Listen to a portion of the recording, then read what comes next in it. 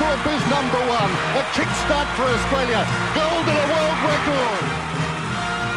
Now it's Donovan Bailey trying to pick up runners. Donovan Bailey is putting on a third. He's got it! 9.84, a world record for Donovan Bailey and a gold medal. A perfect score. 10.0 for Nadia Comaneci. A perfect score. The first time I've never seen anyone get a So in over 100 years, nobody's won as many medals at the Olympic Games in any sport than this great champion, Michael Phelps. Usain Bolt sprinting ahead, winning by daylight and setting a world record, 9.68. The wind is okay. How easy was that?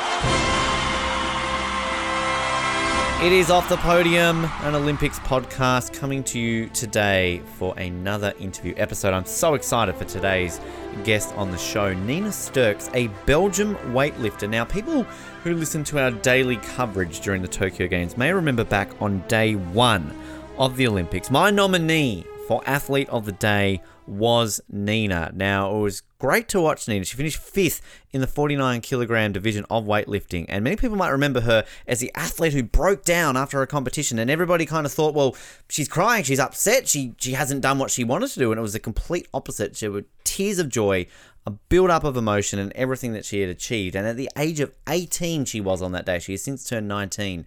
Just incredible to see her perform at that level and do so well. And this is a great chat with Nina. Gets into a lot of detail about how she got into the sport of weightlifting, a bit about the scene of weightlifting in Belgium and the history about weightlifting in Belgium. It's a little bit more storied than I guess many people, including myself, realize.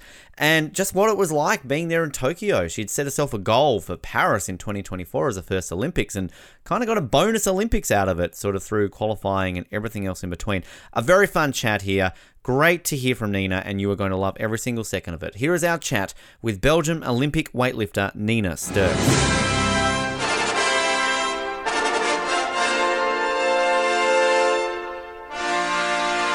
I'm very excited for today's guest here on Off the Podium. On the very first day of Tokyo, we had a series of nominees for Athlete of the Day, and my nominee for Athlete of the Day was today's guest, and I believe this is the first time we've ever had a guest on this show who we had as a nominee for our Athlete of the Day, so it's very exciting. She competed in the 49 kilogram class of the weightlifting and really did leave a mark on the games, finished 5th in that event and really set the bar, no pun intended, high for future Olympics, and set a lot of people knowing her name a lot more after these games for everything that she put through and the achievements that she made. Belgian weightlifter Nina Sterckx is with me. First of all, Nina, can I just say welcome to Off the Podium. It's a pleasure to have you here, our very first Belgian guest on this show. So you're creating a bit of history today.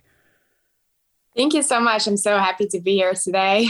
I'm very excited to chat with you because I fought very hard on that first day of Tokyo to have you as our Athlete of the Day, and I think I was overruled by my co-host, so I feel like we need to send them some angry messages because I felt you deserved it that day. I mean, you know, I fought hard, Nina, but we got you on the show. That's to kind of make up for it, and obviously it's been now about a month, amazingly, a bit more than a month now since the Olympics. I mean, this journey to get to an Olympics, and now it's been more than a month. I mean, how's it been since you've been back from Tokyo? It must have been a bit of a roller coaster. Yeah, it's been so crazy. And also the time just goes so fast. It's so crazy that it's been more than a month. It's so crazy. So yeah, after my competition, I obviously went back home, and it was super crazy because 2 days after my competition, it was actually my 19th birthday. Wow. So that was super nice. So yeah, I just went home on the day of my birthday, so I could celebrate a bit with my family and my boyfriend and with some friends. It was really nice. So yeah, that was really cool. And then I just relaxed for like a long time. I slept a lot. I ate a lot of food as well. That was really nice. And yeah, then I went on a holiday to Italy, and now I'm back home, and I'm just trying to get back into routine because obviously it's been a crazy situation with like going to the Olympics and all the qualification events before that. And like after that, having a holiday. It's been like my first real holiday in 6 years. So that's, I definitely needed that. So that was really nice. But now I'm just trying to get back into routine and trying to get back to training. So yeah. I think you definitely deserved a holiday and, use that around an excuse of competing at an Olympics in your 19th birthday. I think that's a very valid excuse for that. I'm always fascinated when we have guests on the show to sort of learn about how they got involved in their sport. And it's actually interesting. Our only other weightlifter that we've spoken to on this show, Kiana Elliott, she had almost a similar sort of story to yours in the fact that she actually started out in gymnastics and then ended up in weightlifting. And I was fascinated hearing Kiana's journey into weightlifting from gymnastics. I'd love to hear your journey, Nina, because again, this is two sports that I don't often see kind of relating to each other, gymnastics and weightlifting. So how do you go from gymnastics into weightlifting? Well, there are actually a lot of weightlifters that did gymnastics before weightlifting. So that's actually super exciting because gymnastics is like a really good preparation for it because you obviously need to use your muscles. Other than that, you need to connect with your body. You need to know how to move, and you need to learn your body, really know how your body works. And it's the same with weightlifting. You really need to know how to move your body and everything like that. And also you need to be really flexible so that is as well in weightlifting as in gymnastics. So that's important as well. But yeah, how I got into weightlifting is actually a really funny story because also in Belgium, weightlifting isn't as known as soccer or anything. So everybody's always asking me how is this little girl starting with weightlifting? It's so crazy. So yeah, actually I did gymnastics for a really long time. I started when I was 5 years old. And I always did tumbling. So yeah, that's there. You need to use your legs a lot as well. So that was also a good preparation for weightlifting. But when I was 13 years old, I actually went on a training camp for gymnastics. And it was kind of a coincidence, but there was an evening, and instead of doing a gymnastics training session, we went to a little gym with some weights and everything like that. And there was a trainer there, a weightlifting trainer, but obviously at that time I didn't even know what weightlifting was. And he was just asking us are there some girls here who want to try some exercises? And me and a friend of mine, we said, yeah, sure, we want to try it. And it was actually a lot of fun, but these exercises were actually a bit of a preparation for weightlifting. And if you did those exercises, it was really good to see if you were good at it and if you were strong and if you could learn the technique really fast. And actually, I did really good there. Obviously, it wasn't as good as I'm doing weightlifting right now, but at that time, for the first time, I was really strong. And that trainer, he saw that, and he actually knew Tom, who is my coach right now. And so after that session, he actually called Tom and was like, there's a girl here and she's really good at weightlifting. And I think she could be a really, really good athlete. Wow. So maybe you should call her after this training camp and ask if she wants to do a training session and wants to start training with you. And actually, it's really fun because at first Tom was like, oh, I don't know, I'm so busy and I don't know if I have time for this little girl. But then he still called my mom and I went for a training session. I was like, okay, she is really good. So maybe I should put some time in it. And I'm really glad he did. Yeah, I can imagine. Yeah. That's crazy. I feel it's a hidden agenda. Are they just kind of secretly getting you to go, oh yeah, come do these training exercises so they can be like, okay, I'm sure these girls are going to be good at weightlifting. I'm going to find someone. Yeah. It just kind of seems that way that they kind of testing that out, which it must be amazing then that to be told that, hey, you're pretty good at this sport. Why not give it a go? I mean, how then was that decision to give up gymnastics and focus on weightlifting, something that, ultimately you've gone on to become an Olympian at? Well, at first I did weightlifting and gymnastics at the same time. So I did 3 training sessions of gymnastics in 1 week and then 2 sessions of weightlifting. So it was pretty okay to do both at the same time.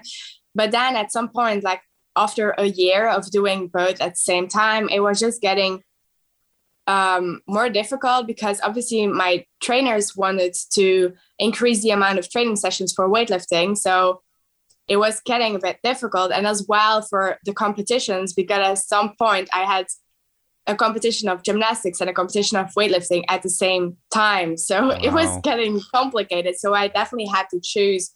And for me at that time, it was pretty easy to choose, actually, because I was way better at weightlifting than I was at gymnastics. And also, since I was like this little kid, I always wanted to go to the Olympics. So obviously, when I was doing tumbling isn't an Olympic sport. So I couldn't go with that. So yeah, obviously, when I was getting into weightlifting, I was like, okay, if I get really good at this, I could actually one day go at the Olympic Games. So yeah, that was a pretty easy decision. But actually, every time I look back at like when I started doing weightlifting, it went so fast. Like, it's so crazy. Like the first time I did like this international meet, and then going to like European championships for my age, and then going into like those bigger competitions, they just followed up so fast. And it's so crazy to think that I've actually been to the Olympics at this point. Sometimes it's so crazy, and it's always going so fast. So yeah, it's a lot of fun. So it's kind of like a very quick turnaround then, because so at that age, that was roughly around sort of Rio. So like, was that kind of like you just started weightlifting and you were maybe watching it a little bit more closely at Rio? Was this sort of after Rio that kind of this all happened? Well, it was actually right before Rio, because I remember that my coach, Tom, he actually still competed in Rio at the Olympics. Right. And I remembered him training and doing like the preparation competitions, and also competing at the Rio Olympics when I was like getting started with weightlifting. So yeah, I did start weightlifting like 6 years ago. So that was like 2015. So it was like the year right before the Olympics. So yeah, that's when I started. I'm just going to say on the gymnastics side of things, you're talking about tumbling not being an Olympic sport. I saw a recent video you posted to Instagram, and I'm saying if tumbling was an Olympic sport, you would probably have a very good chance of winning a medal, because that was incredible, Nina. Like, I had never seen someone tumble, and like that was insane. Like, I just want you to post more videos like that, because I'm like, wow, this is amazing to watch. Well, yeah, it's actually really funny, because yesterday I did, well, not yesterday, but like 2 days ago, I did a training session with my former coach of tumbling. And she's also like a really good friend of mine. I really like her. And yeah, I did this training session with her because I was like, I always loved gymnastics. I totally love it. And when I quit with weightlifting, I'm definitely going back to gymnastics just because I like it so much. Yeah, sometimes we do that. We do after like a big competition, we do this like little gymnastics session just because I love it so much. And it's really nice to see that I'm still pretty strong at it, but at the same time, I could do so much more when I still did gymnastics for real. So yeah. Sometimes it's kind of like, I still want to do all those crazy things, but at the same time, I know it's crazy that I can still do like these, all those like backflips and things like that. So yeah, it's a lot of fun to do it. So yeah. Do you then get your gymnastics coaches and sort of former teammates to try and lift weights, just to kind of like, cool, well, I can still do this. Can you maybe lift these weights like I was doing at the Olympics? Maybe we should try it sometime. Yeah, do the crossover there. I think it would turn out very, very well. What was the hardest aspect of when you sort of was concentrating more on the weightlifting? Kind of, you're talking about how there are a lot more closer aspects between gymnastics and weightlifting than maybe people realize, but what were the more difficult parts of adapting yourself and training to weightlifting over gymnastics?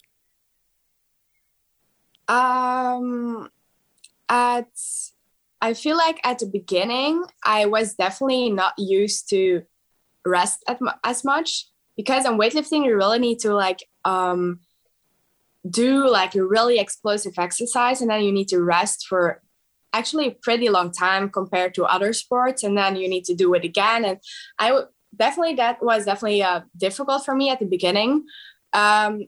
But now I'm like totally okay with it. But one thing I still struggle with actually is I'm not the most explosive type. So I could actually be more explosive. That would really help me. But other than that, getting into weightlifting actually went pretty easily to me. I feel like, I definitely like just got really easily into it. And that's really nice actually, because I feel like it could be definitely more difficult, because for me it was pretty easy because I was really flexible. That is really important. And other than that, I just really know my body really well. So I feel like because of that, I got pretty easily into the sport. And maybe just because it's like just my sport, I feel like it's just like really good for me, and I perform really well into the sport. So yeah, maybe if I would do like an other sport, it would definitely be more difficult. Which you were mentioning before about sort of that ambition to go to an Olympics. I mean, what was it about the Olympics that kind of, drew you towards it? Do you remember sort of watching it when you were younger, going, wow, this is something I want to do? I mean, what was there particularly about the Olympics that kind of drew you to have that ambition? Yeah, for me, it's something I've always watched actually as a child. Well, at that point, I was more watching gymnastics, of course, because I've always been doing gymnastics. But for me, it was more like this crazy event where there were like people from all over the world and like those different sports. It was so crazy to watch, as well as just knowing that is actually the highest competition, like the highest level competition you can ever compete at. So yeah, for me now as well, I have obviously been doing those international competitions like World Championship, European Championships, and those are actually a lot of fun to do, and I really like doing them. But when you're an Olympic weightlifter, or when you're like doing an Olympic sport, you are training for the Olympic Games, or for one day going to the Olympic Games, because you know that it's like the biggest event you can compete at. So I feel like that was for me my biggest motivation, just knowing that it's like the highest thing you can achieve, like the highest competition you can achieve. So that was definitely like the reason why I really wanted to compete there. Now, this is generally one of our questions in our final set, but I want to ask this now because this is really going to make me feel old, Nina. What was the first Olympics you actually remember watching? Wow, that's actually a difficult question. I feel like it would be 2008, something like that. Beijing. Yep. Okay. Yeah. If wow. it would, I think it would be. Yes. I think the first Olympics I started watching was about 10 years before you were born. So, Okay. Barcelona. That's a pretty long time ago. definitely remember watching a bit of Barcelona. So, just attesting that one there. But the thing, obviously, as I said, you're our first Belgian athlete we've had on the show. And given my knowledge of, I guess, Belgium at the Olympics probably doesn't spread too far outside of the fact that I know Antwerp hosted in 1920, I looked at sort of the sports, I guess, that Belgium are generally renowned for. And I noticed that weightlifting, you have medalled in weightlifting, but haven't medalled in weightlifting since Mexico, a silver medal to Serge Redding. And then 3 medals were won at Antwerp, including a gold. Now, I'm probably going to butcher the name here. Frans de Haals won a gold in the featherweight category. I mean, are these things that when you're on the Belgium team, like this is talked about, like it's been 100 years since Belgium have won a gold medal at the Olympics? I mean, are these things that you were sort of done to spur you on to know that there is a bit of history for Belgium at the Olympics in weightlifting, but it's obviously been a bit of time since a medal has been won? Well, yeah, I obviously know that those people made medals for Belgium, and sometimes we talk about it actually, but not a lot of, like, not really frequently, because we also know that it's been like such a long time, and times definitely changed also in weightlifting, as well as like making those big medals, because you can definitely see, like, also with, like, I don't want to talk like too much about that, but also with like use of doping and everything. When we go like this time, like back in the past, it was definitely like differently, because right now we have like those doping controls really frequently, and also people are like just we're also in weightlifting, we're just trying to get rid of like all the doping, obviously. And in the past it was definitely different. Also, people didn't know that it was dangerous for them, as well as they just used whatever they wanted to use. So it was definitely different, as well as there was actually, weightlifting was actually a bit different, because now we have like 2 movements. We have snatch and clean and jerk. And in the past they had 3 movements. So that is also a bit different. So we definitely know that those people made these medals, and we're super proud of them, obviously, because it's like this little country of Belgium who made this medal. So it's really crazy. But we also like keep in consideration that it was like a different time. So we don't really compare to it as much. And also we know that obviously I'm a girl and I'm not a man. So it's definitely different as well. But yeah, it would be super crazy for me to one day make a medal. But obviously we know that making medals at the Olympic Games is such a, like, it's such a different world even. It's like you can compete at the Olympics, but competing at the Olympics and making a medal is like, there is different like level. Yeah. Yes, definitely. So yeah. It's, I mean, I just love it sort of looking at kind of that aspect, because obviously I'm on the other side of the world. I'm obviously probably a little bit more Australia-centric when it comes to an Olympic Games, but I love kind of looking into other countries that, you know, are not a USA and, you know, a Britain, where kind of they get a bit more attention and seeing that. And I will ask you quickly here, just as a bit of a test, can you tell me what sport Belgium has got the most medals in? And I'm talking gold medals overall, and there's 2 different sports, gold medals and total medals. Like, what sports do you think Belgium tops the medal tally in? Like over the past? Yeah, over the entire history of the Olympics. What sports have you won the most medals in? Wow, that's so a difficult question, actually. One of these surprises me, actually. Like, looking at one of these, I'm like, wow, I didn't realize Belgium was so good at that sport. So, yeah.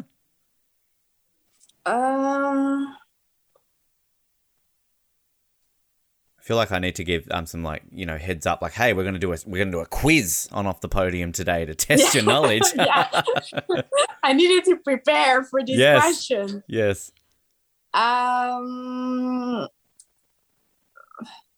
I feel like maybe swimming, which would be really good for Belgium.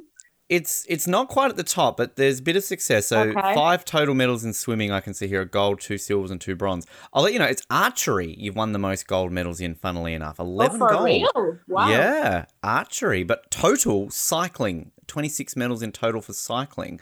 But yeah, 11 gold in archery. That's it's not a sport I realised that Belgium had some success in there. But I'm seeing athletics, equestrian, fencing, sailing, judo, shooting, swimming, and then weightlifting, which, I always like to see tug of war on this list, back in the good old days when tug of war was an Olympic sport. But outside of sort of that history that we obviously are talking about there, what you mentioned sort of when you got into weightlifting, maybe not the biggest sport in Belgium, but what is kind of participation like in weightlifting? Is it a sport that's sort of growing, like since you started to where you are now? I mean, is it kind of a sport where it's a bit selective, where people kind of do get involved in weightlifting in Belgium? Well, yeah, it definitely changed. When I was starting doing weightlifting, I was actually the only girl there. There were some women, but like of my age, I was definitely the only one. But it was mostly men. But yeah, during those past years, it definitely changed, especially when I was like getting a bit better at weightlifting, because obviously people were watching me doing these competitions, and other girls and boys as well. So it definitely changed. And now we have a lot more like children who are starting doing, like kids who are starting doing weightlifting. So that's really nice, as well as just in general more women, which is really nice to see. So yeah, that definitely changed. It's definitely growing a lot, as well as with the help of like the CrossFit, which is also like really big and growing as well, because obviously weightlifting is a big part of CrossFit as well. So yeah, because of that, a lot of people are, for example, like in Belgium, some people are coming to weightlifting to improve their weightlifting for CrossFit as well. And sometimes they're doing weightlifting competitions as well, just for fun of it. So that's actually really nice. So yeah, it's definitely growing. We hope that it will keep on growing, obviously, because it's still a really tiny sport. But it's definitely getting better. So that's really good. If my calculations are correct here, Nina, and I'm sure you know this, but you were the first female Belgian weightlifter since Sydney. Is that correct? Ingeborg Marx back in Sydney. Is that true? Well, yeah, she was a really big weightlifter as well. But we have one other weightlifter, a female weightlifter, Anna van Bellingen. Right. She's from like the southern part of our country. She speaks French. So we don't really see each other as much, because we live like far apart from each other. But she went to this Olympics as well, and Right. she's doing some big competitions as well. So yeah, we're like, this time we were like the two girls, so that was really nice as well.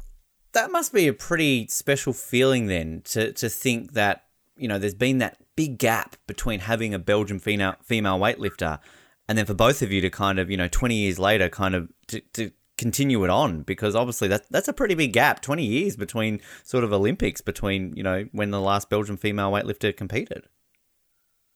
Yeah, it's definitely crazy. And it's super nice that we both went to the Olympics as well. Yeah, so it's definitely been a crazy journey for both of us, because it was definitely really, like at the end, it was not sure if we could go to the Olympics for both of us. It was actually pretty, like, how do you say that? Like, kind of special, kind of an honor, pretty close. Like it was, Right. Yeah, we weren't sure actually, because for me as well, it was actually my last qualification event that made me go to the Olympic Games. So other than that, I couldn't go if I didn't do that last competition. I couldn't go to the Olympics. So for her as well, it was definitely pretty close to going to the Olympics or staying home. But yeah, in the end, we both made it. So that was actually really nice for us and for weightlifting as well. And definitely for me, I feel like it's kind of nice that it's also two girls and not like two men, you know? Yeah.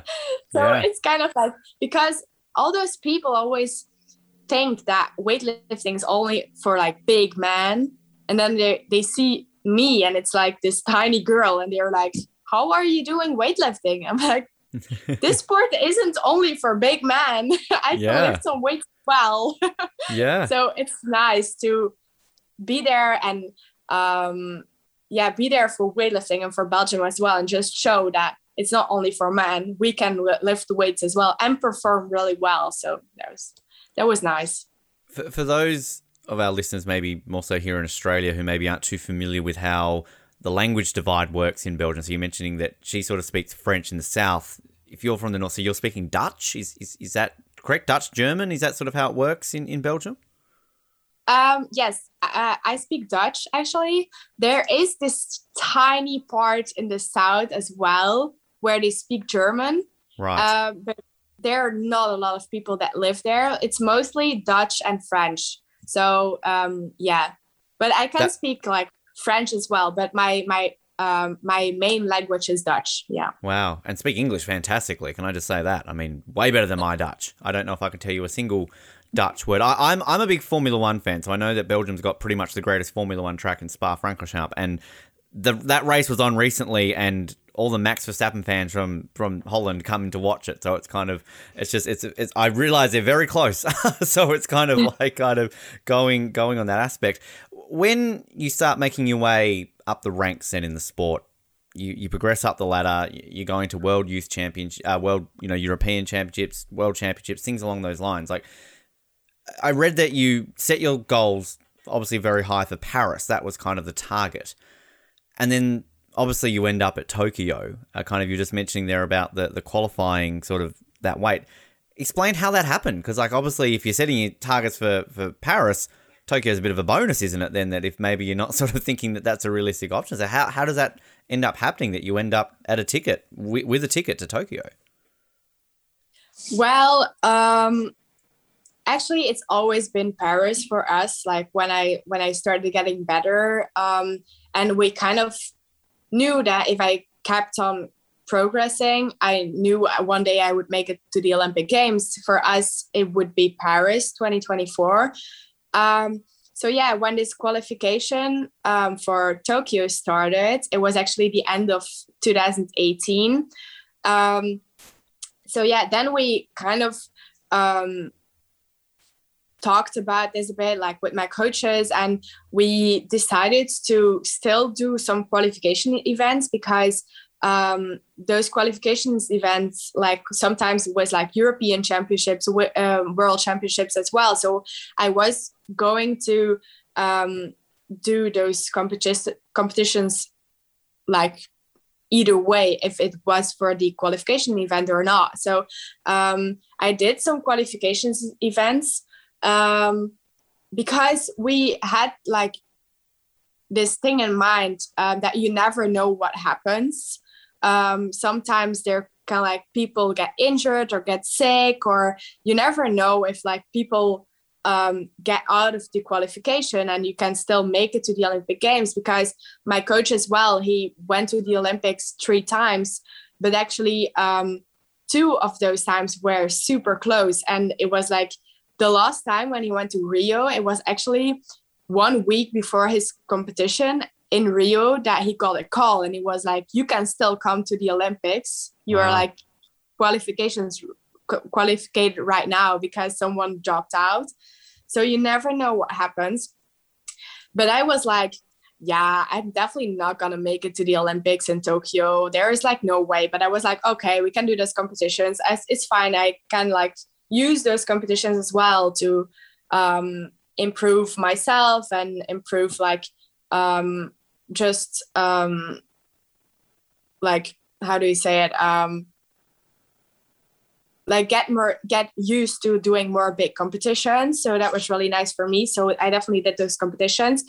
And then when we came like a bit closer, when it was like the end of 2019, the beginning of 2020, we were obviously getting closer to the Olympics, because at that point, the Olympics was still going to happen at 2020. So we kind of sat down and we made the calculation of like what I needed to do to make it to the Olympic Games. And we were all like, okay, maybe there is a chance. You never know what happens. So then we were really prepared for like 2 big competitions, because in March I had World Championships for juniors, and then in April I had this Senior European Championship. So I was really prepared for those. But then obviously COVID hit. Yes, I think which I've heard was of that. pretty sad. But for me at that time, it was pretty sad because I was really prepared for these competitions and I was really strong at that moment. And I knew I could compete super well there. And also it was just a really rough time. Like I was getting prepared for a competition and then was getting canceled, and then it was put on another date, and then it was canceled again. And then I was getting so demotivated. So that was definitely a bad year. But yeah, then we got to like 2021. And obviously for me, I was at this point, I was like, okay, I am prepared for a competition. I want to do a qualification event. We actually need 2 more qualification events, because that Junior World Championship was a qualification event and it didn't happen yet, as well as Senior European Championship. So those both actually needed to happen before the Olympics.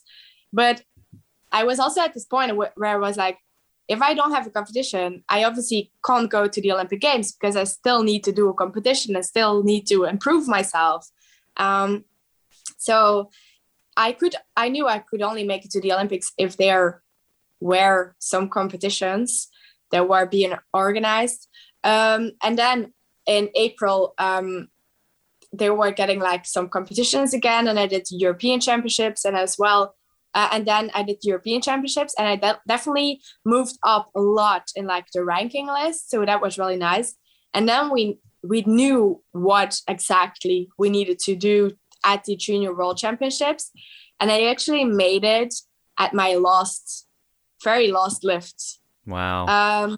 Because I needed to do, what was it again? I think it was like a 108 clean and jerk. And I did it as my second attempt and I missed it.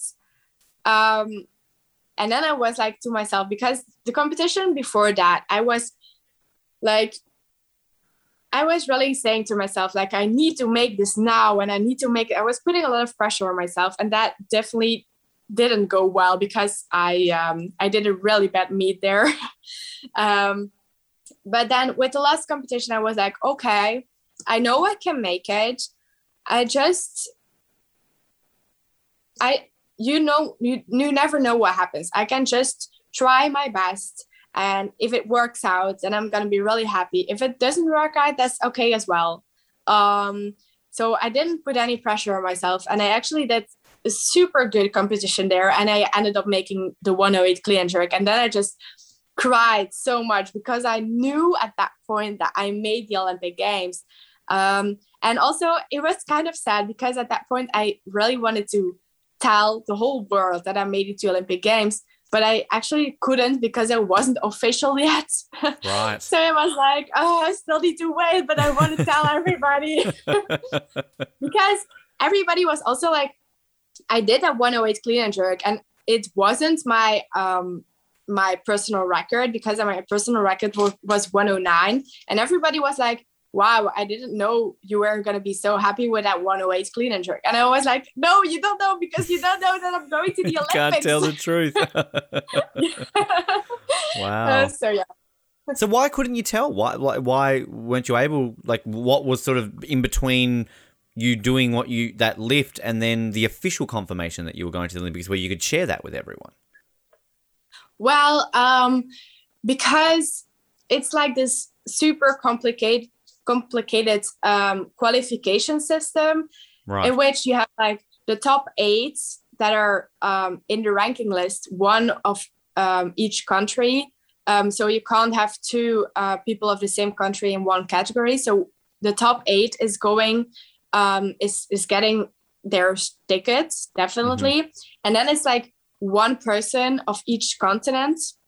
But sometimes, for example, for me, I could actually qualify in 3 different categories.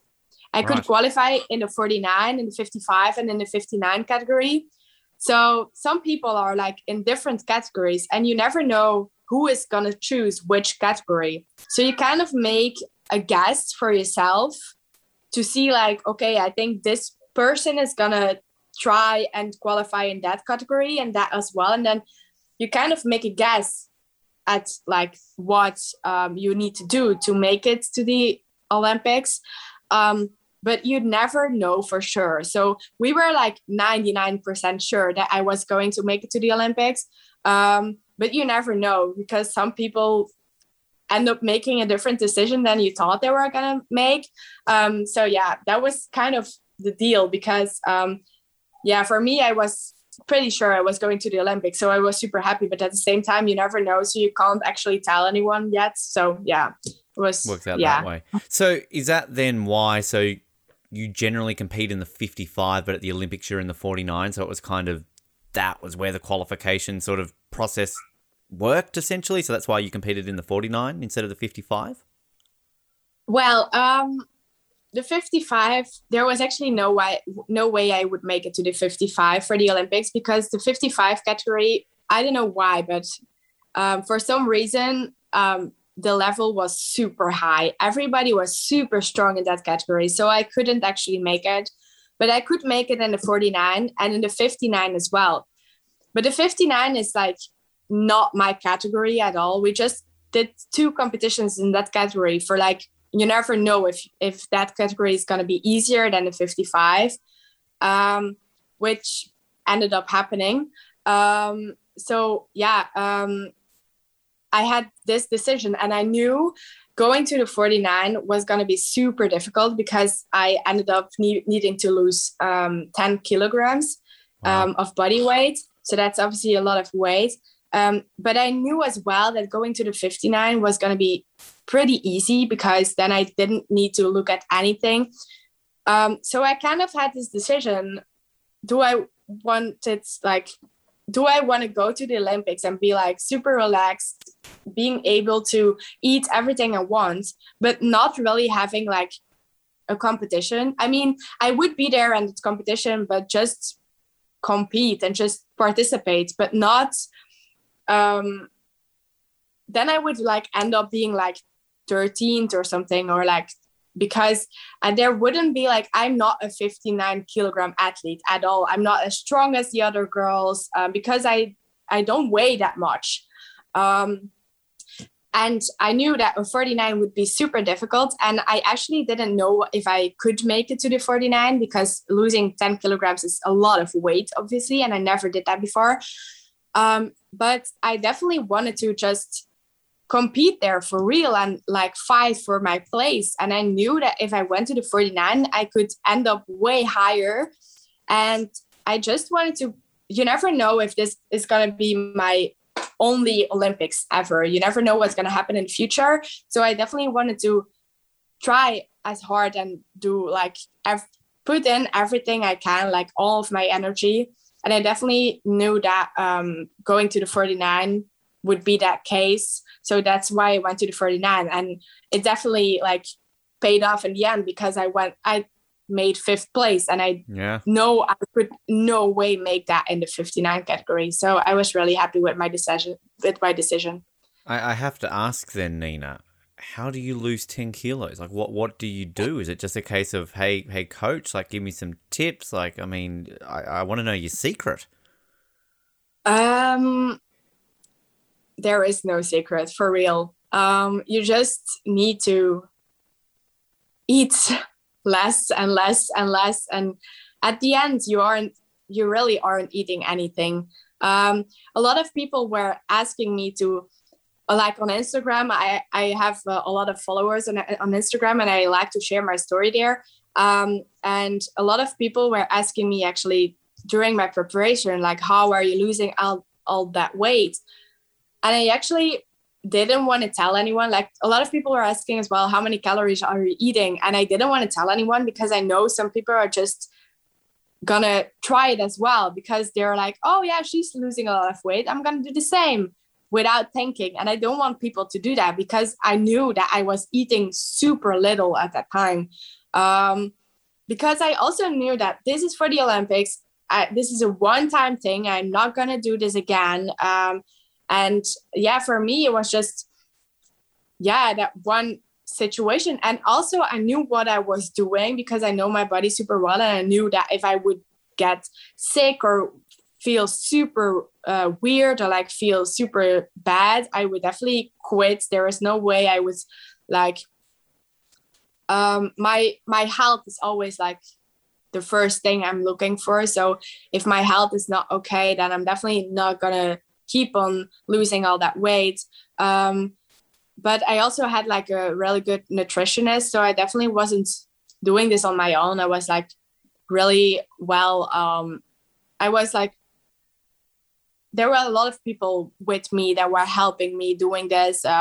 So that's why I don't like to share those things, because you never know that people are like out of the blue just gonna like, oh yeah, she's doing that, I'm gonna do this as well, which can be actually really dangerous. So, but yeah, just it's pretty easy actually. Just eat less. Eat less, exercise Yeah. more. It's I guess it's the perfect motivator when you want to lose weight to go to an Olympic Games. I mean, right now, if you told me, Ben, if you drop 20 kilos by 2024, you're an Olympian. I think I could probably manage that, Nina. I think that's a pretty good motivator. Well, yeah, it Like, definitely you're going to is. take that. That's a good reward to kind of have that there. So when it's all confirmed, you're 100% going.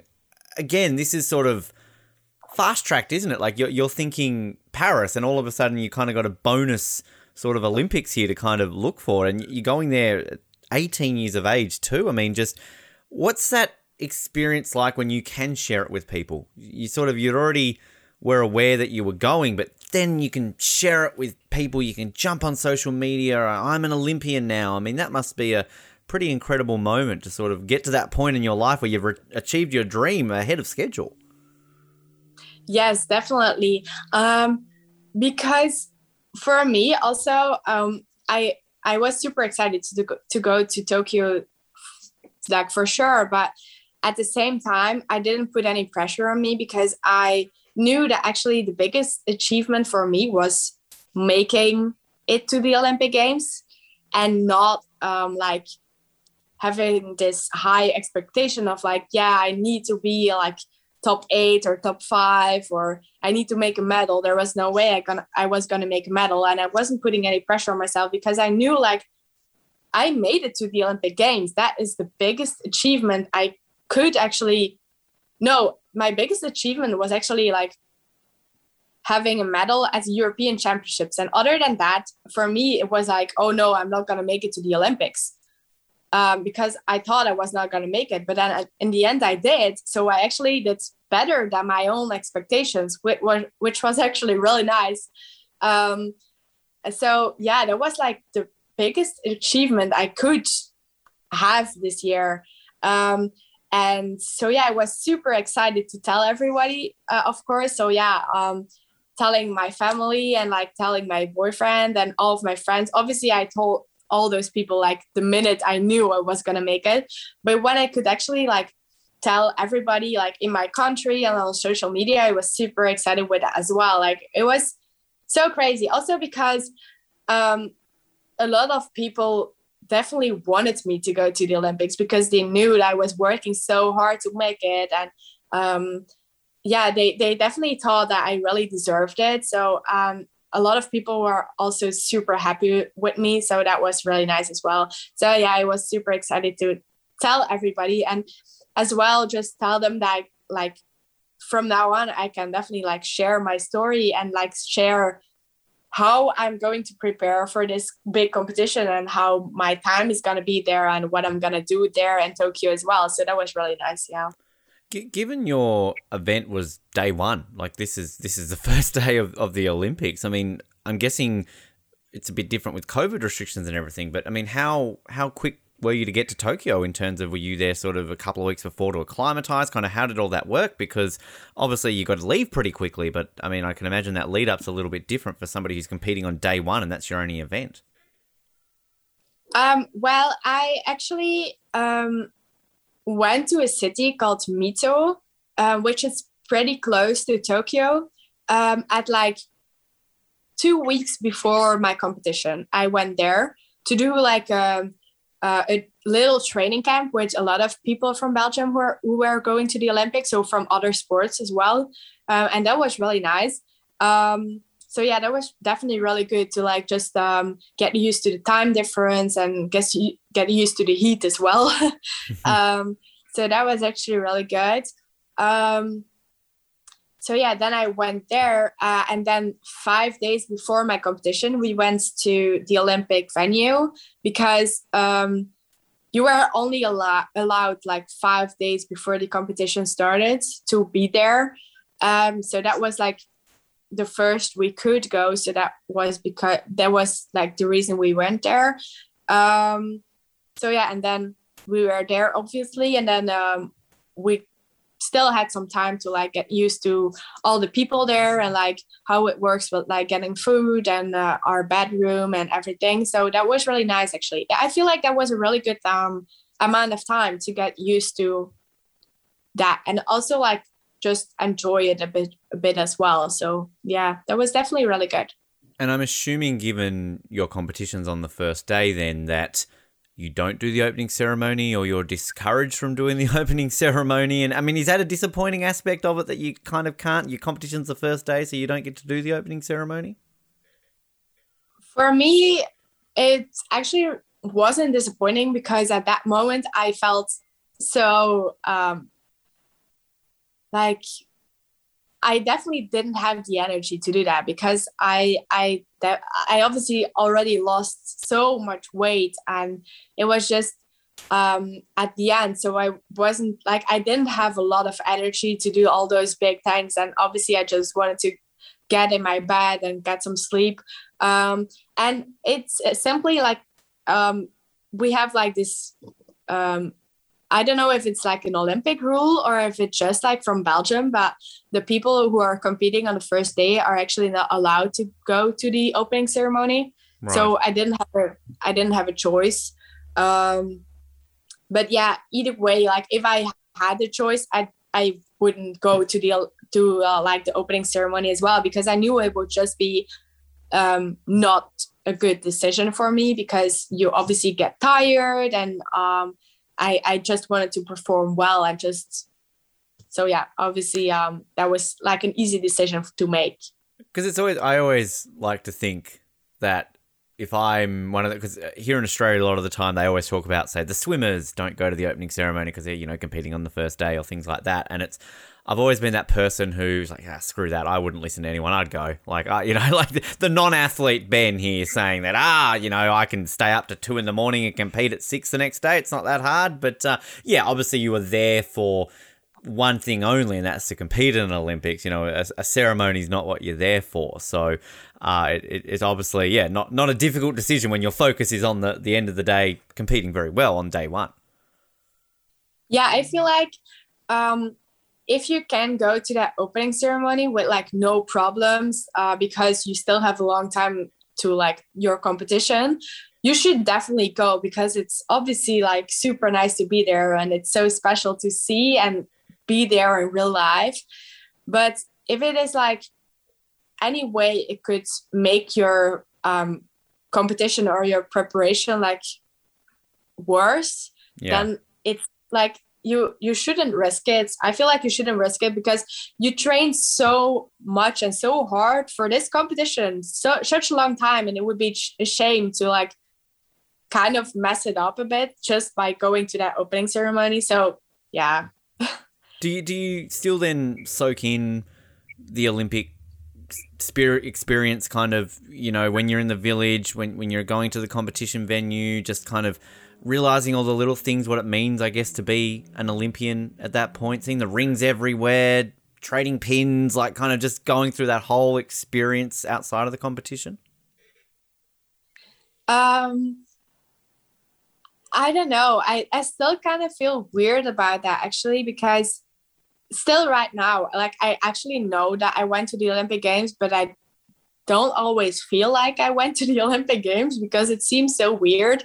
And at that time, like too, I was there at the Olympic Games, and obviously I saw the rings everywhere, and I saw all those people from different countries and different sports as well. And everybody was obviously talking about the Olympic Games and like the big competition, but it didn't really feel like, I don't know. I feel it was kind of how I imagined it would be, but it was kind of just it felt like a really nice little vacation for like a lot of people who are doing a lot of sports. It kind of felt like that, because everybody was just everybody was just being really nice. Everybody was talking to each other, like also with trading the pins. It was so nice to just like ask each other some questions, like where are you from, and like what sports are you doing, when are you competing, how are you feeling about your competition. So, but I feel like yeah, I don't know. some people were obviously like super stressed about their competition. Maybe it's also because I was super relaxed about my competition, because I was like, I already made it to Olympic Games. I don't need to prove anything to anybody. Maybe it's because of that as well. Maybe if I were like more nervous, it would be a different experience. So maybe it's because of that. But I definitely like really enjoyed my time there.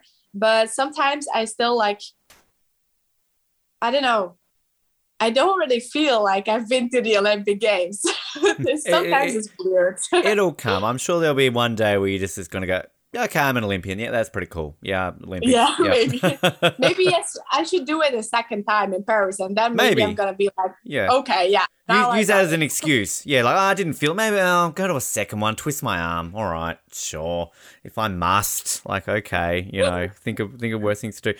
I mean, I got to talk about how you went, the competition. I mean, ultimately you finished 5th, but I was absolutely glued to my TV watching it. I mean, it is a sport that sadly I only ever really get to see it in Olympic Games. It's not something that is primetime TV in Australia. We're sort of not really focused on it, but it was just fascinating watching the competition. And what really stood out for me, Nina, is just the tenacity, the passion you had for it, and just every single lift, just putting your all. And obviously the final lift when you looked like you had it, you thought you had it, then ultimately you don't, and then it was the emotion and everything, and that's sort of what led me to nominating you for Athlete of the Day, because what just was amazing about watching you is that you had as much emotion and passion and everything going through you as if you had won the gold medal, and yet you'd finished 5th, and like you're almost as happy as you won a gold. And like I think even the commentators in Australia were kind of going like, oh, yeah, she's very disappointed. Clearly, she thought she could do better. But then all of a sudden you started smiling, and then they're kind of like, oh, actually, no, I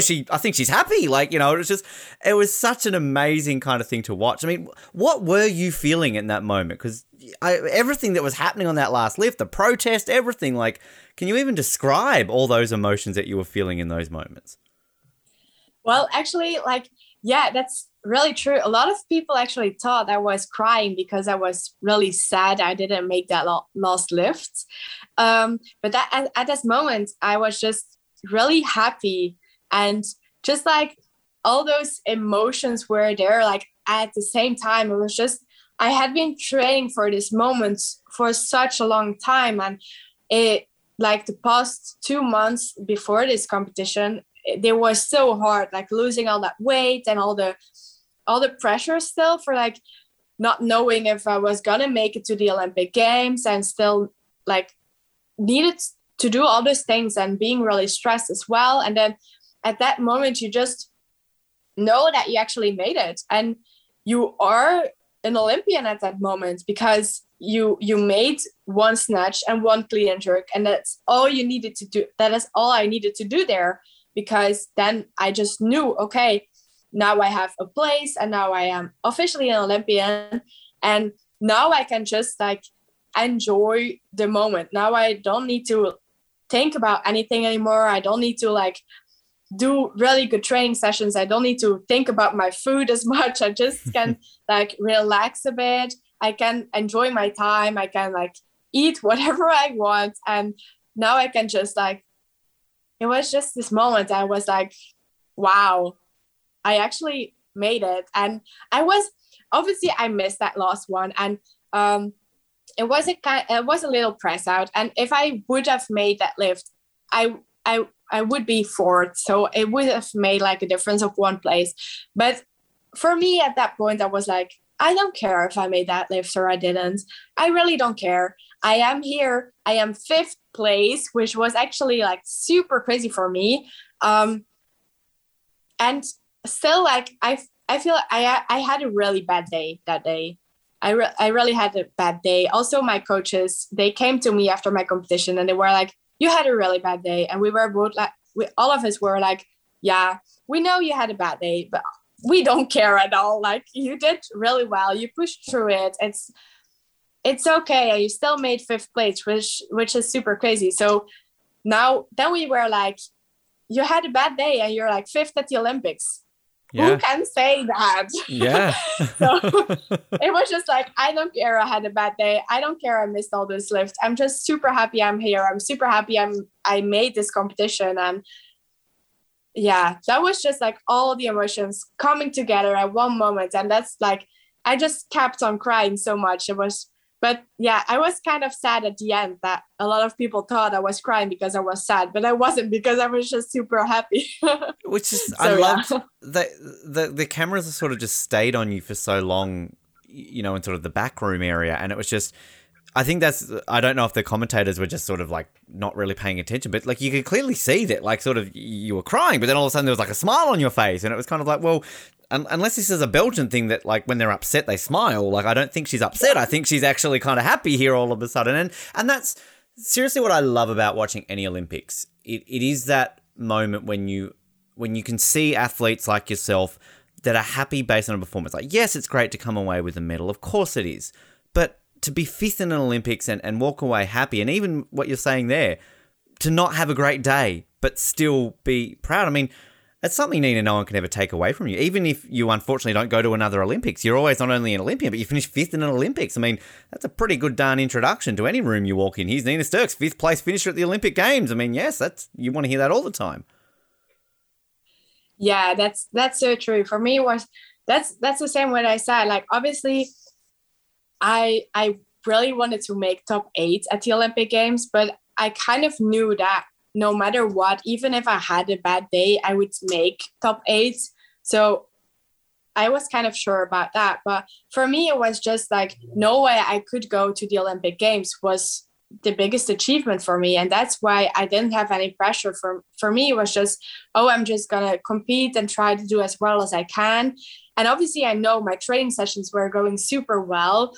So I knew that I had some possibilities to like move up a few places. So yeah, but at that point I was just like super happy and super proud of myself that I actually made it. And at that point I was like thinking, wow, I actually lost all that weight. I did that myself. I still can, I stand here like after this crazy time and like this hard and tough time of this past 2 months, but even like the past 6 years, I always trained super hard to do those big competitions and then end up making it to the Olympic Games. And I feel like at that moment I was just realizing how proud I actually am of myself to be able to do that, because I was like, wow, I feel like not a lot of people would be able to do this. And I did it. And I can be super proud of myself because I did it. So that was really how I felt at that moment. So, yeah. What was it like checking your phone that night? Because obviously it was quite a popular moment. Obviously made a bit of news. And then, I mean, even seeing on your Instagram, you shared a couple of sort of images that some of the fans shared. But I mean, had you ever had that amount of messages on your phone ever when you eventually checked it? Oh, no. That was so crazy. Also, like, it's really funny, actually. Me and my boyfriend, we actually made a guess before I went to the Olympic Games. How many followers we thought I was going to have when I came back to Belgium. Right. And we were both guessing, like, I don't know how much was the gun, like 12,000, something like that. Because when I went to the Olympic Games, I had like 9,000, like a bit under 10,000. And then when we looked at it, I was like, I don't know how many it was at the time, but I was like 25,000 or something. And we were both like, oh my God, what is happening here? Like, even the moment I looked at my phone and was like, my phone totally blew up. Like, I was trying to read all the messages, but I couldn't like keep up with it. They were like, I was reading one and then were like 5 more and 20 more. And I was like, what is happening here? I don't know. Wow. So yeah, that was super crazy. And it took me such a long time. Like, I really wanted to like read every single message I got and like every single comment, but it took me such a long time to get through it. But it was so crazy. Like, and it was such a crazy feeling to, we're actually like watching my competition and we're like really cheering on for me. Like, it was so crazy to actually realize that, because I feel like not a lot of people know me actually, because I am this little girl and I haven't been in the sport for a super long time as well. I am from Belgium, so not a lot of I know that a lot of people from Belgium know me, but Belgium is still a super like tiny country, so there are not a lot of people that actually know me. And I feel like just the fact that they were watching a weightlifting competition or like weightlifting at the Olympic Games and they saw me and they like were like, wow, this little girl is super strong and I actually like I really want her to make this lift. That is just such a nice feeling to know that I can like inspire other people. And like that's so crazy, because a lot of people are like also saying that they started doing weightlifting because of me and they're like really inspired because of me, or they like I really motivate them to train hard. And it's always such a crazy feeling to know that, because that's actually like the reason I have an Instagram account, because I don't really like Instagram too much, but the only reason is that I can like share my story and share everything and motivate other people and inspire other people as well. That's actually the only reason I have Instagram. So yeah, and it's really nice every time I got like a message or anything to say like I did that. And that's so crazy. And yeah, that's just, it's so great. That was such a crazy moment as well. So it was so nice. I do like the drawings. Like there's what sort of like it's, I guess you in, I guess like a Disney princess style sort of in a dress. And then there's kind of like a nice one sort of you in your outfit. I mean, I guess that's something you never imagined, that you're going to have fans like drawing pictures of you and sending that in to you. No, that was so crazy. Like there was so many people following me from China, and all those people there were like making those paintings and like drawings and everything like that. It was so crazy. And it's super funny, actually. They said that I was like a little Disney princess because I was wiping my tears like this. And they thought it was like super elegant or something. But I was actually doing that because my hands were like full of chalk still. So I wasn't going to do like this because otherwise my head would be full of chalk. So that's why I did like this. But yeah, it was super. Yeah, but it was super cute. Like they all made, so many people made like those drawings and like those paintings and like all that art of me. And it was so nice to see him. I felt like super supported by so many people. It was super crazy. What was the mood? I mean, obviously you can't unfortunately stay around that long given competition, COVID and all that sort of stuff, but we talked a lot during the Olympics about numerous countries had their best games ever. You know, Australia, we had a very good games. New Zealand had their best games ever. Canada, like so many countries had their best games ever. Belgium had a very good games. I believe it was Belgium's best games, I think, since about 1924 or something like that. So incredibly successful. I mean, what was the mood like just amongst the Belgian Olympic team in general? And coming back home, obviously buoyed by images like yours. I mean, obviously another Nina did very well in gymnastics, the hockey team, you know, things like that. I mean, it must have been a pretty good mood amongst the team after Tokyo.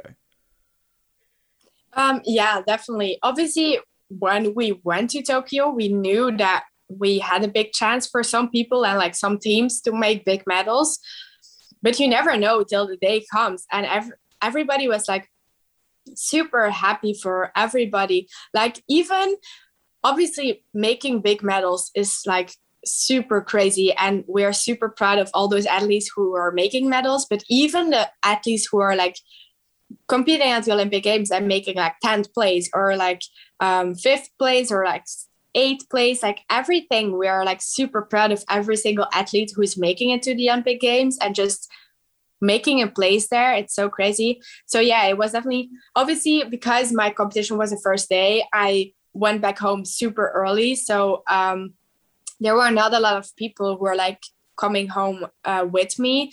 So we were like with 5 athletes or something when we went back home. But yeah, the other people, like the other athletes who did really well, who came back later, it was super crazy in Belgium as well. Like everybody was like super proud of them. And now still, there's actually tomorrow night, we have like this event in Belgium. I don't know if you know it. It's like Memorial van Damme, which is like an event for athletics. Right. And there is like this thing we always do, like the year of the Olympics. There is this event, and then a lot of people from Belgium are coming to see this event because it's like a pretty big competition. And after the competition, we do like this tour with all the Olympians from Belgium to just like wave at all the fans and everything. So that's actually really nice. So we're doing that tomorrow, and that's super crazy as well. So yeah, a lot of people are super proud of all the athletes who went to the Olympic Games. So that's really nice because we feel like Belgium is, there are not a lot of athletes in Belgium, but we always feel like the athletes who are in Belgium are really good and always compete with a lot of passion. And we're just super proud of each other, and we try to encourage each other as much as we can. So yeah, that's just really nice to see like people from Belgium compete really well. So yeah. I was going to ask if that sort of thing, because I know in Australia we will have welcome home parades in sort of our cities. They will, generally, if you're from Sydney, you'll go to your Sydney one. If you're from Melbourne, you'll go to, things like that. And obviously with COVID at the moment, sort of they're not really happening. But it's great to see that kind of that's something that is done there to kind of, I guess, celebrate all the Olympians, medals or not. Like that's fantastic. So, I mean, is that like something that you've ever experienced before? Like, I mean, have you been there as a fan maybe in the past, and kind of now you get to see this on the other side? I mean, I can't imagine this is something that you maybe would be exposed to too much. Well, I didn't actually go like in real life, but I definitely knew and watched this on the television a lot of times. Yeah, so also after Rio as well. So I definitely know that it's like a really nice thing they do for like all the Olympians, and it's just super nice to be there and like one more time experience and just realize like, wow, I actually went to the Olympic Games, and we all went to the Olympic Games, and we did super well, and we are just super proud of like ourselves, but each other as well. And that's just a really nice moment to be there and just celebrate a bit with each other. So yeah. One thing I'll quickly say, Nina, on behalf of Australia, we are still a little bit heartbroken about the hockey, but we are slowly getting over it. You broke our hearts in that penalty shootout, but hey, it's all right. We did say that if we were going to lose to any country in the world, Belgium's fine. If we had lost to New Zealand or England, we'd be pissed off. But Belgium's fine. We like you guys, so it's all right. Okay. Which obviously initially the goal was for Paris. I mean, bonus Olympics. You've got fit at Tokyo now. So is that obviously now the target sort of pushing towards Paris? And is it something that you can sort of see yourself going on further than Paris? Is it sort of a long-term goal to go to as many of the Olympics? Could we see you in Brisbane here in our very own backyard in 11 years' time? Oh, yeah. I was actually...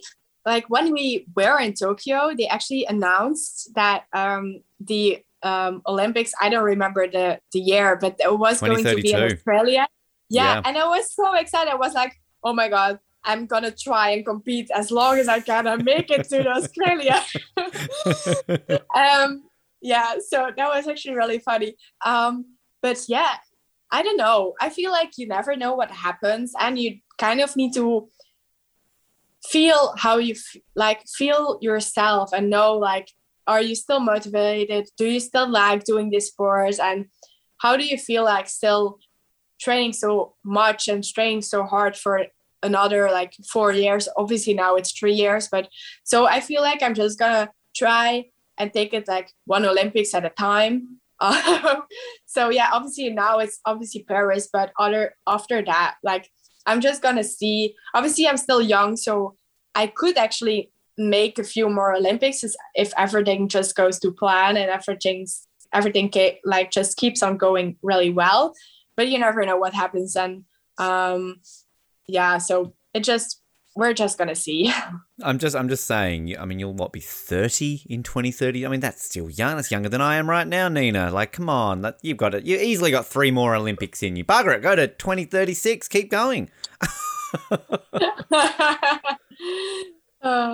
Multiple gold. I'm just counting them all, basically, kind of how many you could get there. We do close off with a series of fun sort of get to know you style questions, which I'll get to in just a moment. But I believe sort of outside of weightlifting, astronomy and physics kind of is where you're at in studying. Tell me a bit about astronomy. What sort of led you to studying astronomy? Because it's a fun subject to study, I can imagine.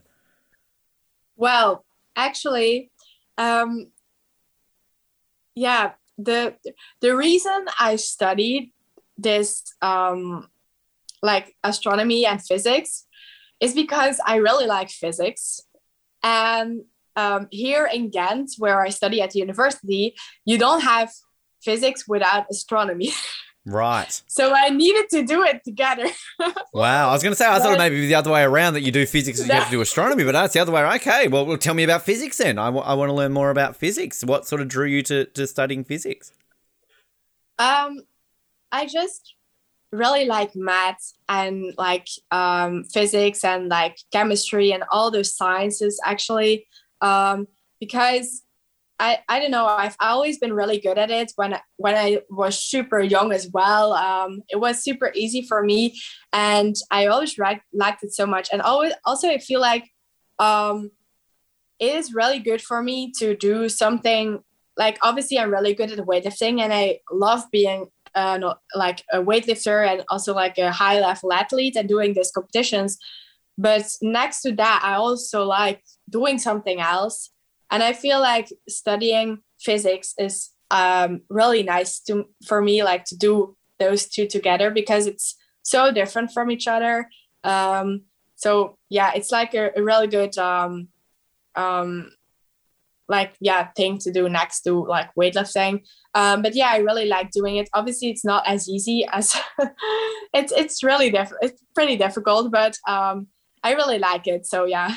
I know it's difficult that when I watch The Big Bang Theory, I don't even get half the jokes on that show just because they're physics jokes. And it goes straight over my head. Do you watch The Big Bang Theory and just go, well, this is rubbish, this is nothing what physics is? Or is it the opposite? Like, yeah, put physics on the map, go Big Bang Theory.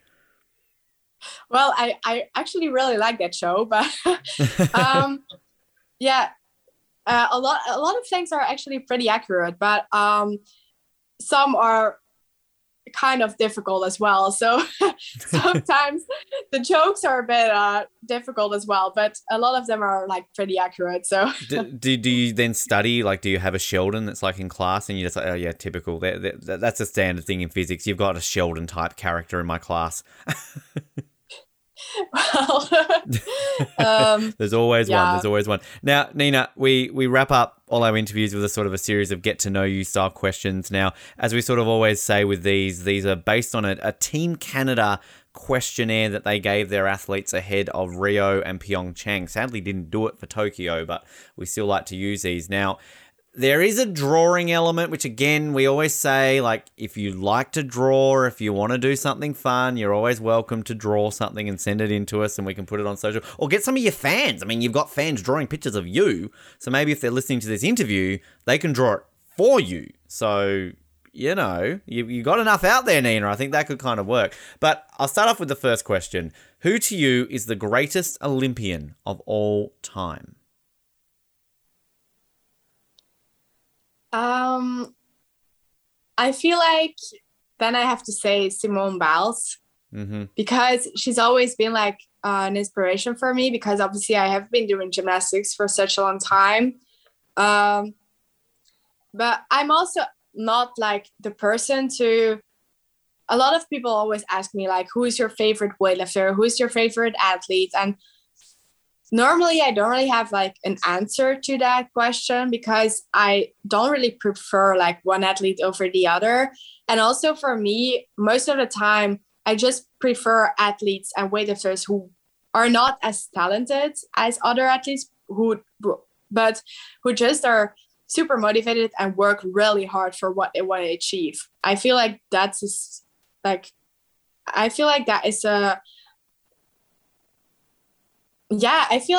like how you describe an athlete. Like, obviously it's nice to be super talented, but if you like just want to achieve something and you just like work super hard for it, that's so inspiring. If you can actually do that and still like make it to like a big competition or make it to the Olympics, knowing that you're maybe not as talented as the other people, but you just worked really hard for what you wanted.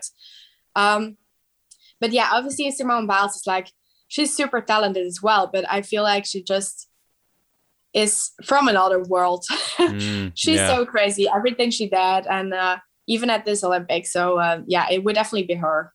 What was it like seeing Nina win a gold for Belgium? I mean, obviously it was Belgium's first ever gymnastics gold medal. I mean, that must have been a pretty, as a former gymnast, to kind of see that happen at Tokyo as well. Yeah, that's super nice as well. Obviously we knew like before the Olympics that she had a pretty big chance to make it at the Olympics and like make that medal.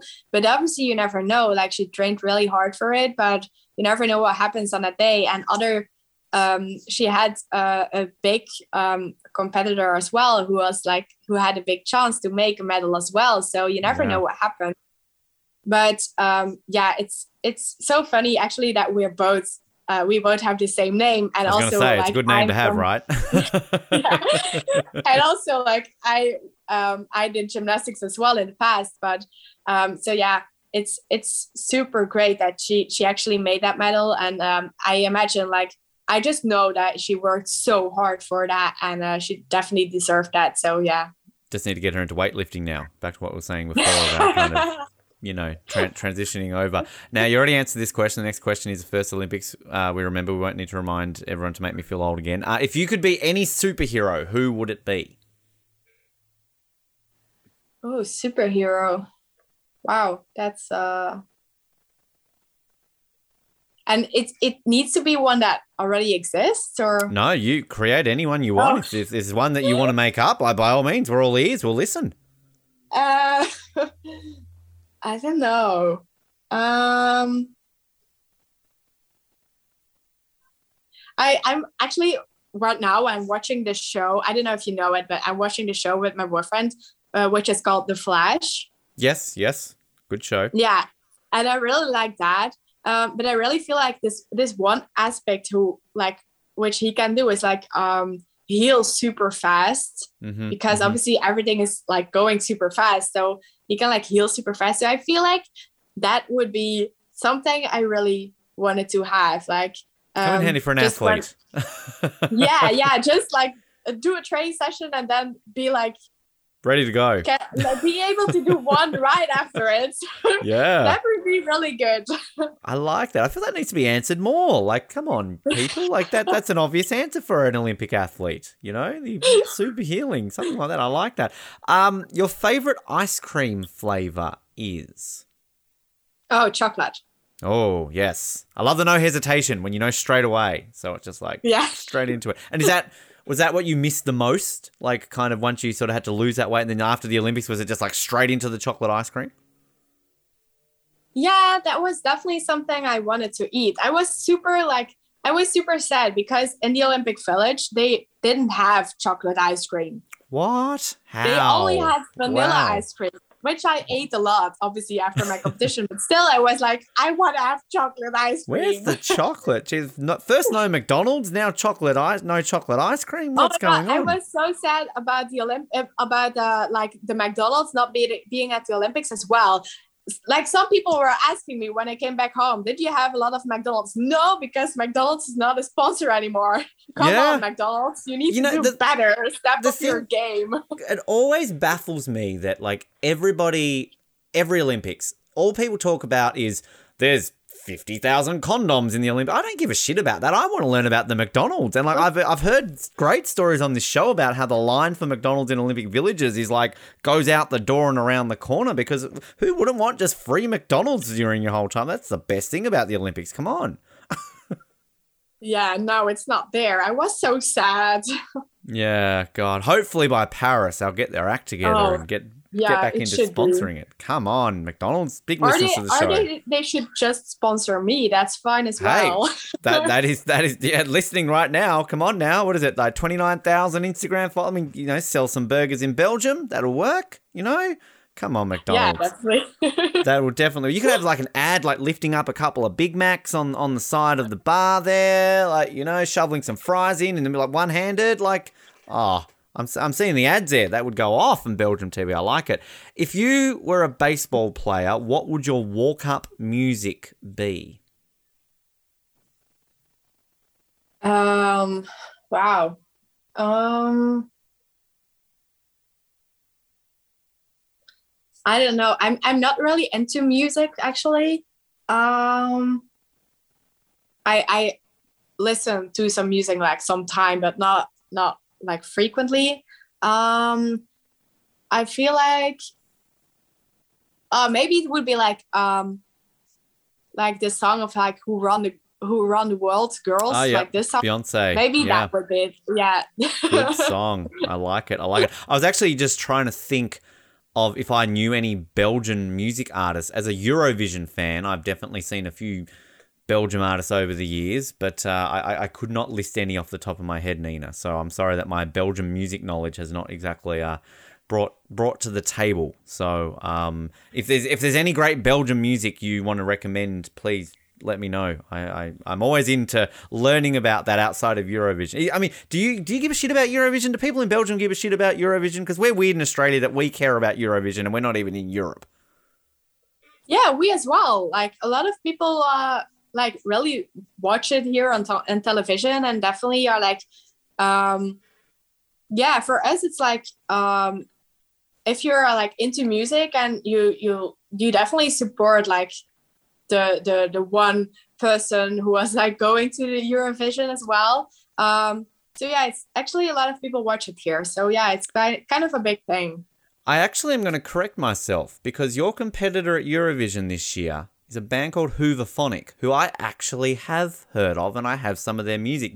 Without going on a weird tangent here, Nina, my favourite TV show of all time is a show called Third Watch. It's a show about police, paramedics, firefighters in New York from many years ago. And there was a song they used on the very first episode, and then they closed the season out when it finished by Hooverphonic. And that's how I know of them. So when I saw they were representing Belgium, I remember this now. So I correct myself. Hooverphonic, great band, Belgian music. I don't know if they're that big in Belgium, but yeah, let's pump the tires of Hooverphonic. Not too sure about the popularity there. So our next question: the best nickname you have ever been called is? I don't know if I really have a nickname, but they kind of they always make like a joke about my last name, because my last name is Sterks, but sterk is actually strong in Dutch. Wow. So my makes last sense. name is kind of Strongs. So Nina it's kind Strong. of funny. Yeah.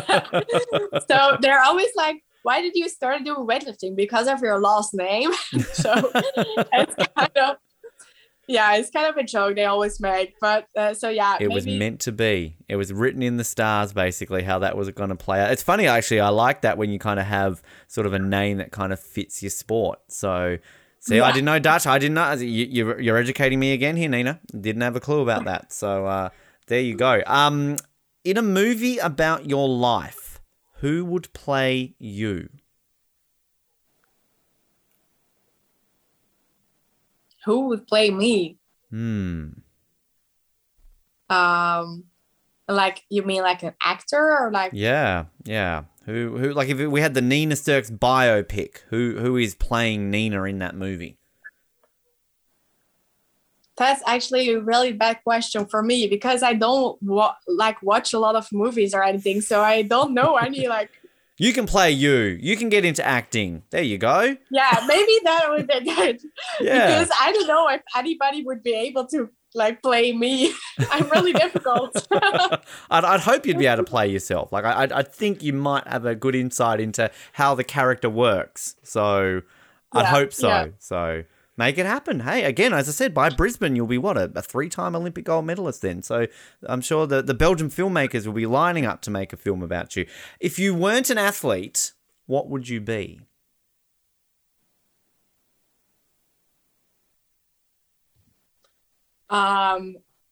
Like maybe scientist, Okay. because I like science. So yeah. Makes sense. Works well. What is your guilty pleasure snack? Ice cream. Ice cream, yes. Chocolate Ice cream. Yeah. Chocolate ice cream. Growing up, who was your favourite sports team? A team. Well, I always watch like individual athletes like way more. So I always watch like athletics and gymnastics, but like team sports,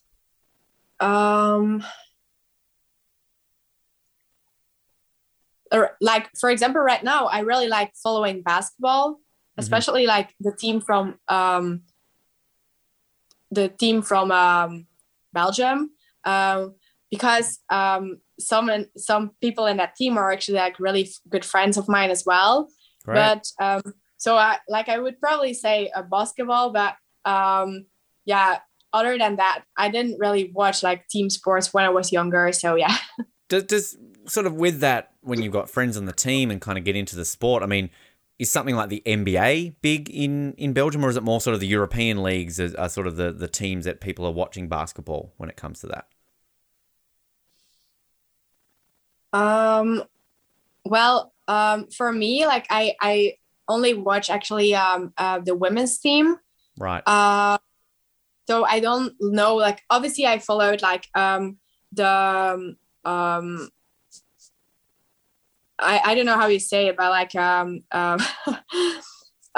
the man basketball, but like only with 3 players. Oh, the 3x3. Great sport. Yeah, that was fun to watch. So I definitely followed those because those competed at the Olympics as well for Belgium. But other than that, before that, I actually never watched men like do basketball. So I only follow like the women from like they call them the Belgian Cats, but yeah. So I only follow like nice.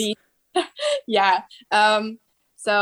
We remember watching that because I mean you beat Australia in the round robins, and I remember watching that game going, oh, didn't realize Belgium was good at basketball, and there we go, we lost to you. So clearly we're good. And yeah, it was I think it was the 3x3 fourth. Was it you lost the bronze? Which was I love the 3x3. That was a lot of fun to watch that. That was they were fourth. Yeah. Yeah. No, great sport. Glad that's in the Olympics. Now, you kind of answered this one. The most recent TV show that you binge watched, is it The Flash? Is that what you're watching right now? Yes, we're watching it right now. We're now at season 5. So, nice. But it's actually, for both of us, it's actually the second time we watch it. But the last time we watched it, we only watched till season 5. So now it's still season 8. So we can still watch 3 more seasons. So catching up. We're really excited for that. Great, awesome. Where is your favorite place, to compete in the world? My favorite place to compete. I don't know. I feel like I would have 2 answers to that question, or it would be in Ghent here, like where I live. And then there are like a lot of people who I know who can come and watch that competition. That would be really nice. Or it would be a big world championship. Or no, I would rather say like the Olympic Games, because I feel like the Olympic Games are like super nice as well. But it's just super different because obviously, if you have like this small competition in Ghent, a lot of people who you know can come watch, and it's just like, it feels like it's just an activity with like friends and family. But if you're going to the Olympics, obviously that's a super crazy competition as well. But there are a lot of people and you just get to know each other. So I feel like those 2 would be my favorites. Well, I'm just thinking too for Paris. I'm assuming we were allowed to have some crowds by then. Fingers crossed. So I really hope so. Yeah. What's a weightlifting crowd like, Nina? Are they rowdy? Are they kind of like excitable? Like when you're up there and you've got the weights above your head, they're cheering you on. I can imagine it's a pretty intense atmosphere. Yes, but at the same time, for example, when you're watching a soccer game or anything, they're always making noise, like all the time. They're just all the time cheering you on. But for weightlifting, like the most part of the competition, the crowd is super silent, because obviously you need to concentrate yourself to make the lift. But obviously when you made the lift, everybody is cheering you on. But while you're making the lift or like right before, everybody is super silent. There is also like no music at all. So yeah, that's definitely different from. Well, it's a good feeling then when you've got the lift though, and they start cheering you, and then you kind of, the adrenaline's pumping, you've got it above your head, you know, the lights go on and the cheer, and like that must be a pretty epic feeling. Oh yeah, definitely.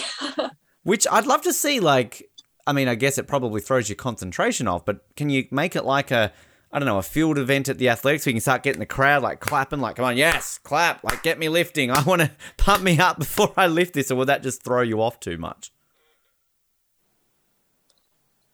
I think like in the beginning it would really throw you off, but like if you get used to it a bit more, maybe. But I don't know. I feel like it would be better if it's just silent. I was going to say, you can try that at your next tournament, and if it works for you, and then that helps you win the gold in Paris, remember who to thank who gave you that idea. So just definitely. Just saying. Your favorite video game is? Video game. If you play video games. You don't play a lot of games? No, not really. No. Okay. I'm looking here. We should have mentioned we generally sort of try to get an athlete, like a questionnaire from the same sport, and unfortunately Team Canada didn't ask any questions to weightlifters, or if they did, they didn't publish them on the website. So I'm using Danielle Lepage, who is a wrestler, and her answer for that one was Mario Party on Nintendo 64. Probably a bit before your time there, Nina. I remember Nintendo 64, again, showing my age. Your biggest fear in life? I guess that would be losing my mom because I'm pretty close to her. So yeah, I definitely wouldn't like that. No, definitely not. What's one thing you can't live without?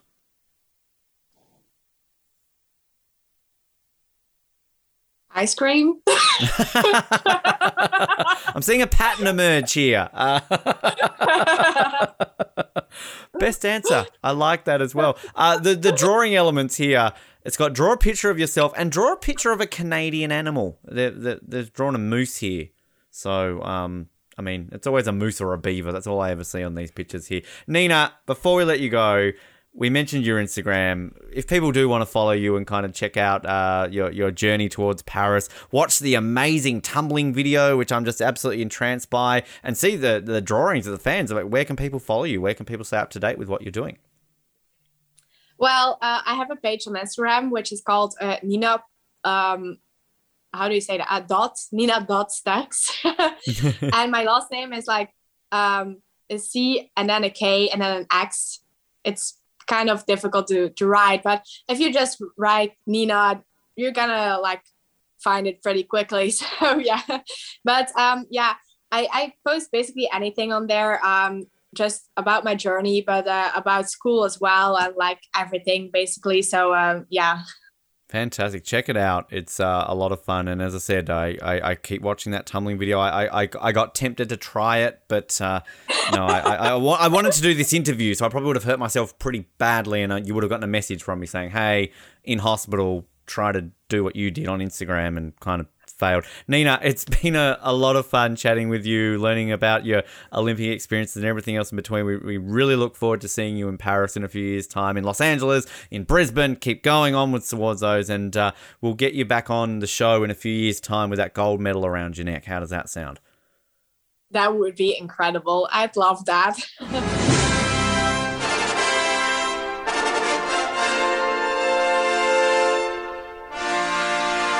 And a massive thanks there to Nina. And yeah, I'm pretty sure if my calculations are correct off the top of my head, our first ever time we've had a Athlete of the Day, at least an Athlete of the Day nominee on the show. So stay tuned. We may have some more coming your way very, very soon. But it's also great to get athletes on from countries outside, of course, of Australia and Canada. It's obviously our main focus here on Off the Podium, given we are a dual Australian-Canadian podcast. But, of course, we're covering a few bases now. Obviously, had plenty of Americans on the show. We've had a Kiwi.